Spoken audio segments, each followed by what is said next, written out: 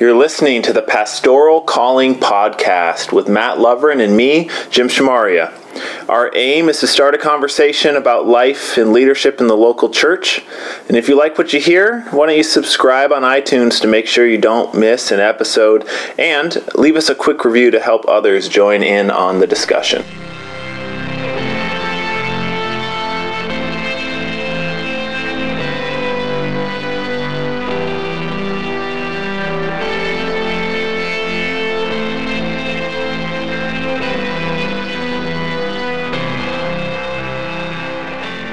Hey everybody, I'm Jim. And I'm Matt. And this is the first edition of our podcast. We're excited to spend some time talking with each other, talking with some guests, and hopefully interacting with some of you out there in podcast land, listening in wherever you may be. But before we get into anything, why don't we talk a little bit about what we're going to do and why we're going to do it? Yeah, so it's a brand new podcast, and it begs the question of why do another podcast? There are a lot of podcasts out there you could be listening to, a lot of ministry-based podcasts. But for us, we really wanted to provide an intentional space where we could process through our own thinking of what it means to be in ministry, what it means to do the work of a pastor and work in a local church. Maybe we want to talk a little bit about what this podcast is for, like what we want to do with it, not just the why of it, but what it's for. And one of the things that this is born out of is our conversations about the tension that's out there in ministry right now.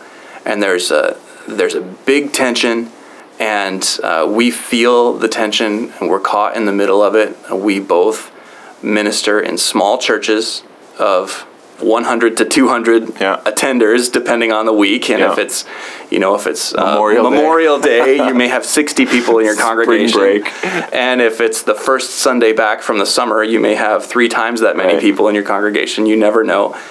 Planning ministry around the fluctuating attendance of a West Michigan congregation. But there is a deep tension out there between a kind of small church mentality that involves a lot of nurturing and soul care and attention to the needs of people on an individual basis, and a really big, on the other end of the spectrum, a really big emphasis on church growth, on evangelism, on progress and programs and structure, growth in numbers and structure and administration, and kind of a mega church or a super pastor mentality that puts a lot of pressure on ministry. Yeah, and one of the things that I've kind of found is like I am naturally going to gravitate towards the relational ministry, but I can only do that to such a degree because of the fact that my church is essentially built upon a church growth mentality. When my church came about in the early 1990s,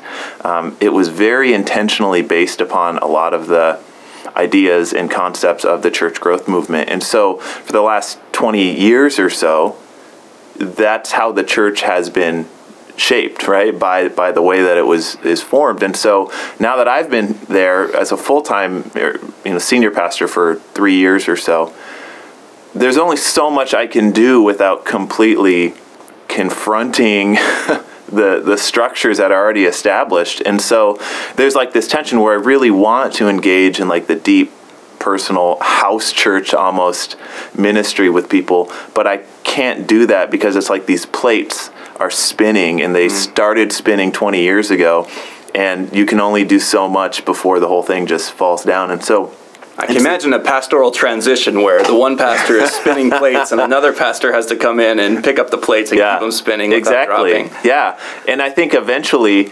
that could happen, but it takes a long time to develop a unstructured, or at least a different structure in the church. And so there's this tension where I want to do deep relational ministry, but I have to keep the structures going because that's how my church works. And I would say that that's probably true not just of my church, but of the entire American church culture today is built upon, what happened in the 80s and 90s during that church growth movement. And so... Yes, and I think your church leadership, this has been my experience, is that church leadership really looks to those church growth models and the same models that we learned when we were in Bible college. Right. And the Willow Creek and Saddleback models of, your church should be growing. And then eventually when your church gets too big for your facility, you go to 2 services or you go to 3 services or you divide and you plant another church. Right. And that creates a lot of pressure, not just in the mind of the pastor, but in the mind of lay leaders who think, well, if our church is not growing numerically, then we're not succeeding. Right. We're not accomplishing our mission. Right. I had this conversation with some people who had just started attending our church, and their experience had been in these big churches. They came right during a period of exponential growth for us, which again, exponential is dependent on where you begin. But we had, grown maybe 5 to 10% within a year or so period, and they were part of that growth. But when they came in, they didn't see the type of numbers that they were used to in their big churches. They didn't see the type of new people coming in. And so they wanted to sit down with me and talk with me about how they felt like there must be something wrong because the church is not growing in an exponential way that they thought should happen. And I had to explain to them, first of all, they are a result of growth, but second of all, that's just not what we do. That's not who we are. And so I think that just goes to show of the prevailing perception that if the numbers aren't changing, the church can't be healthy. And that's just wrong. And I think it's damaging to the local church. It's damaging to the psyche of the pastor who has to live with that pressure over their head of you got to be growing or else there's something wrong. But I think that's from our perspective. At the same time, we don't want to be overly critical of the mega church, which I think technically is defined as more than 300 people. Right. Average church size in America is something like 75 to 100. We're average. Just keeping that middle, keeping that midline.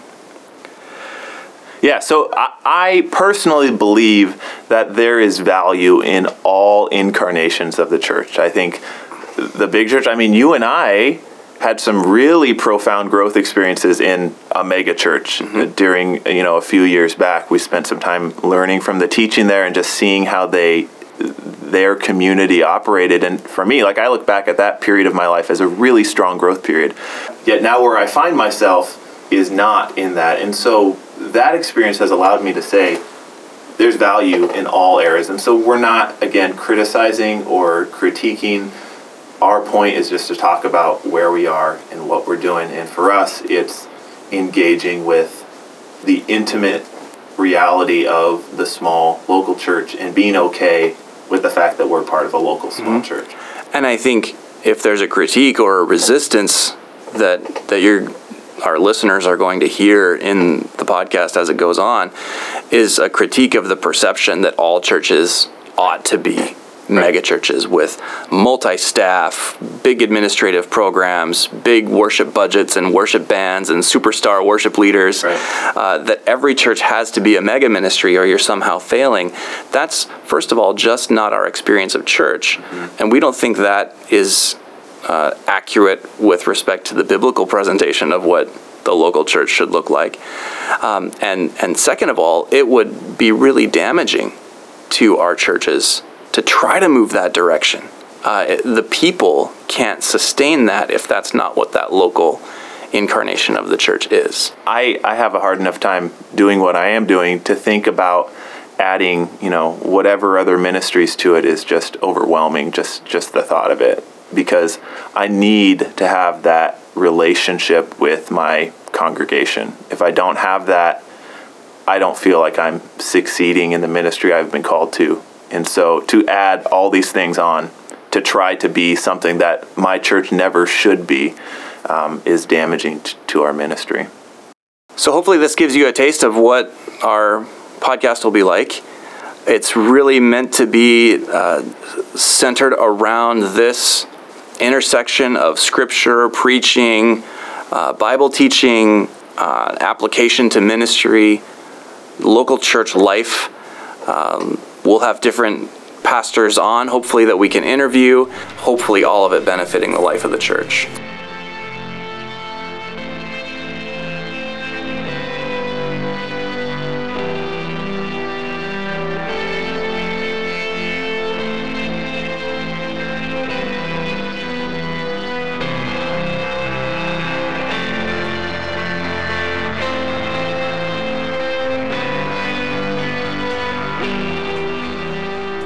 All right, so this is the portion of our podcast where we are going to be inviting a guest in to talk a little bit about their ministry. And so our first guest is Gary Spykerman. Yeah, we're really honored to have you here on our first podcast, Pastor Gary. And Dad, Gary is my father-in-law. I'm married to his oldest daughter, and so we've known each other for quite a number of years, and I've been a part of your pastoral ministry for more than a decade. So we've had a really, not just a family relationship, but a close working relationship in the ministry. So thanks so much for being here today. Thank you. It's great to be here. Thanks. We wanted to start out by talking about that transition, some of the transitions you've gone through in pastoral ministry, which are really unique. And the biggest ones, maybe, at least from my perspective, would be your coming out of 20 plus years of pastoral ministry, local church ministry, to teach pastoral ministry at Grace Bible College in 2007. And you did that for about 7 years, teaching, and we worked together as colleagues and professors. You taught and mentored students, pastoral ministry students. You took them all over the country, did all kinds of training with them and sent them out. And then about 2 years ago, felt the call to return to full-time pastoral ministry at a local church. So just wanted to ask you, what was your experience like of going from ministry to teaching to back to ministry? Yeah. Matt, that was the transition, I think, from the classroom, especially going back into pastoral ministry. Eugene Peterson's book, The Pastor, was a real significant read that we had the students read during, 5 years, I think, as we went through the introduction to pastoral ministry. And as I read that book, Eugene Peterson's description of the pastor really ignited some of that call that I had, 22 years before we came here to the school. And as he talked about the messiness of ministry, and he talked about getting into the lives of people, he would describe the academic world as being kind of neat and tidy in the classroom. And ministry in the pastoral is just so much different. That's really interesting because Jim was actually one of your first students. He was. In pastoral ministry, and you've referenced that same book. That book was, probably one of the more shaping books for me in my understanding of ministry. I am reading that book again today. In fact, I have it off the shelf, and I've got it in my bedroom. And I'm going back reading some of the highlights because of just the way that he paints the picture of what a pastor looks like. Yeah. It really has been helpful for me. It's really funny to me as an academic to hear both of you talk about that book, because I had heard of both your recommendations, and I went and I tried to read the book, Eugene Peterson's The Pastor, and felt like I was beating my head against the wall. This is not what I do. This is not the kind of deep relational connection with lay people that I do in my academic work with students. And so I felt that really spoke to some of the differences in our callings. Yeah. But that's also, I think, Matt, where your connectedness on the academic world, that I want to say that I see you doing some of that pastoral things here on the campus with your students that I think breathes life into that academic world. Yeah, so there's connectedness. There's that crossover between theology and pastoral ministry or the academy and pastoral ministry that needs to happen. How do you separate that? I don't know if we can. I think a good pastor has that academicness that has to challenge the mind. Yeah. But it also has to challenge the heart, too. And I think when you put those two together, I think that's what... I've heard it said many times by different pastors, you have to keep the water fresh. You have to keep your own well fresh if you're able to give, as a pastor, to give to your congregation. You have to be reading. You have to be studying. You have to be challenged with new ideas. Otherwise, you'll grow stagnant, and what you have to give to your congregation won't be the same. So you went back to ministry, and when you returned, you kind of embarked on a mission or a vision that's a little bit, maybe the word disruptive to like how church structures have been, or at least how kind of our 21st century American church has been structured. Can you talk a little bit about kind of some of your vision as you went back into ministry? Yeah, Jim, there was somebody, and I don't know if it came from somebody in our congregation, that made this statement when we first went to the pastorate, when we went back into the pastorate. I've never been in my pastor's home. And I don't know if that was stated at Parkside, but I remember hearing that statement. And I said to my wife when I went home, I said, you know what, we need to invite our people into our home. We need to make available our home. I think the technology today is creating an environment of loneliness and an environment that is creating a very self-absorbed soul. And I think the challenge for the church, maybe we need to go back to some of the things that our soul needs. And I think technology is a great tool. I think we need to use it. But I also see the need for us to be connecting with one another in real life settings, and the best place to do that is in our homes. And so we made a goal. We tried to set a goal to say, how many people can we have of our church into our homes over the next 3-4 months? And so from February through, I guess it was February, March, April, May, every Tuesday and Thursday night, we invited 10 to 12 people into our homes, and we provided a meal for them.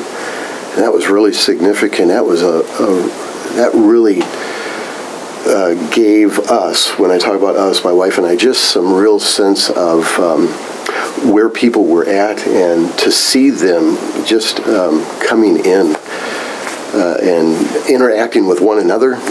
But what that did for the first year of our ministry, I think has been very significant, and it's really changed, I think, our perspective too. It's really had an effect on us. How do you think that that's impacted like your ministry there at your church? Like, in what ways have you seen kind of some outworking of that? I don't remember names very well, and you know that, Jim. Right. I struggle with just remembering names. Right.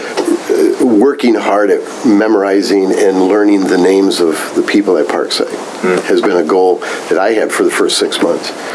And I had the pictorial directory, and then we'd have people into our homes, and just hello, hi, how are you on Sunday mornings for me is a real challenge. But I think that is significant to know people's names. Isn't that so funny how important that is to people? I've had multiple people tell me the reason that we came back is because the second week you remembered my name, or somebody came up to me and greeted me by name.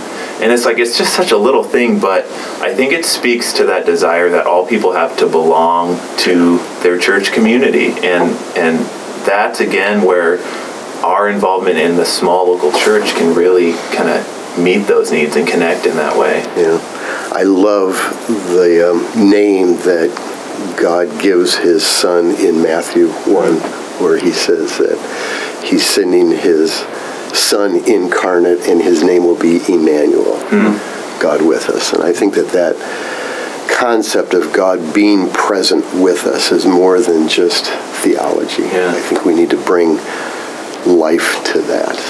And so I think we need to connect eyeball to eyeball. And I've been really trying to train myself. I don't have, it's a real struggle for me when we do ministry on Sunday mornings, to be prepared enough so that I can look people in the eye and be slow enough in my tempo of life to say to them, hi, it's great to see you, and mean that, and not have everything else that I'm trying to think about for the morning, to say, you know what, the most important thing is the souls that come in to this place by way of the building. Absolutely. That's, to me, the value. Yeah, I try every Sunday morning I get there early enough that I can kind of go over my notes, make sure everything's set, but then I just try to take some time to just center myself and just pray, and my prayer is almost always, God, help me to be here, help me to be present. So that when I leave my office, I can just spend time welcoming people, seeing how their weeks have been, and everything else is not spinning. That will happen once the service gets started, and I start to think about where I'm going to, how I'm going to say what, I should have been planning to say, whatever. But that importance of just like being present is so critical to that. Yeah. Now, you both are the pastors of your churches, but you also have teams of leaders. And I know, Gary, that's one of the things that you really tried to develop in your first year or two of ministry, is working with your elders to say this is not a one-man show when it comes to caring for people. Can you describe those efforts a little bit, how you've gotten your elders on board with some of this house-to-house ministry? Yeah, what we've done, Matt, over the last 3 months is we've challenged our elders especially, but we've opened it up to everybody in the congregation, but especially our leadership, and we said, can we visit all of our people in our congregation? And so what we did is we took a Wednesday night for 3 months, and we said, let's put teams together of 2. We'll send you out in 2s. Again, these were elders, but let's open it up. So we had 33 teams of 2s go out for a period of 3 months. And what we did is we went out and we tried to visit every family of the congregation. Our goal, a half hour, we went into their home, and we had the secretaries prepare the meetings so they knew we were coming. We were very tight with our time. We were there to pray a blessing of grace over their household. And so we walked in. First 5 to 10 minutes, is just getting to know, talk about pictures on the walls, and seeing the environment that they live in. That to me is really important. And then, can we just take a moment and pray a blessing of grace over you and your family? And they knew that that's why we were there. We weren't asking of them for anything. In fact, we told them, don't provide any refreshments. We don't want you to do anything. We don't want you to clean your house. We told them up front. You don't have to clean your home, and that's not... I think if my wife knew the pastor were coming or an elder, people were coming, there would still be some. There would be cleaning. There would be some cleaning. Well, right. And so we would pray a prayer of grace over them, and we would try and leave within that half hour. And so we had 2 visits for every team that went out. And the significance of that was just really dynamic. Did you find that people were uneasy? Because we just don't live in a culture where that happens anymore. And so, that's right. I get uncomfortable thinking about what am I going to do going to visit somebody's home. I imagine people do as well. So like, how did that work out? Were people uncomfortable? How did you get over that? Were you uncomfortable? Well, the first issue is we had a number of people in our congregation say no. That's okay. You don't need to come visit us. So you dusted off the dirt from your sandals? Yeah. And our goal was to hit all of our families. We had, I think, 69 families that we visited. Wow. Times, 2 or 3, you average that out. We had about, 200. We had about 2/3 of our congregation, because we have about 450 people that call Parkside, but we have 250 to 300 on a Sunday morning. Sure. So, we hit probably 2/3, but there are a number of families that said, no, we don't want you to come. And our secretary, I know when we talked about some of those conversations. They get a little asterisk by their name somewhere. She put a little star by them. We've got their mark. What do those star mean? Oh, nothing. So there was a resistance. There really was. Why do you think that is? I think in the culture that we live in, I think even opening our homes up is, we don't eat together. Yeah. We don't typically open our homes up. And so I think that's, but again, that connectedness of being able to say, you are valuable and we want to know you, not just in the walls of the church, but we want to know you in your surroundings. And so that was a huge step. And even some of our elders that were really, one elder in particular was really, I'm not sure I want to do this. He came back after the first couple of weeks and he said, this is just, I didn't expect the people to be this responsive. And his response to the people was very positive. It's just such a good reminder that as pastors, we're not leading a church service, but we're called to be in the lives of these people and, like you said, be incarnational, and that's where they are, and it's so much more than just the hour, 2 hours that we spend on a weekly basis. Isn't that what the pastor is? I mean, the word means shepherd, right. And so you're caring for people. There's all kinds of nurturing connotations that go into that word. There's health. There's a sense of the health of the flock and of each individual member of the flock, and knowing them well enough to know what they need, and then crafting ministries to reach people on the basis of those relationships. One contact in particular, we had a family that had left the church for a number of reasons. We had a chance to go back into their home after about 3 or 4 years of hurt. This lady shared some very significant hurt. You could almost see it in her demeanor. As she was sharing tears, weightedness of disappointment that happened by way of just the church and the relationship with her and her family. And as she spilled and put that on the table, you could almost see that liftedness of and the next Sunday, wouldn't you know, she and her family were there in church. And that doesn't necessarily mean that that's going to happen, but that couldn't have happened unless you had that visit. There's no other venue in which that could happen. She's not going to come up to you after your sermon and get really vulnerable like that. No. One of the things that I think is really cool about how you did that, because I think, at least in my context, as I reflect on, that would be great to do that. I think that would be great to do that, but that means, adding this to my schedule or taking this off my schedule or, whatever. Right. Is that you utilized your elders in a way that I think is very reflective of the scripture, so that that was truly a shared leadership experience. And I think maybe for people listening and for myself, if we were wanting to engage in something like that, it seems like that's a really key component to make that happen. And here's the thing, Jim, in view of the bigger picture, though, we are looking to take our elders and we're expanding some of their responsibilities in that this is part of what we're asking our elders down the road to consider doing. In fact, we're asking our elders, not the 5 that serve on our board, but the 12 to 15 elders that are part of our congregation. We're asking them to step forward and to be elders for life, which we believe is biblical. But just because you sit on this committee is not what makes you an elder.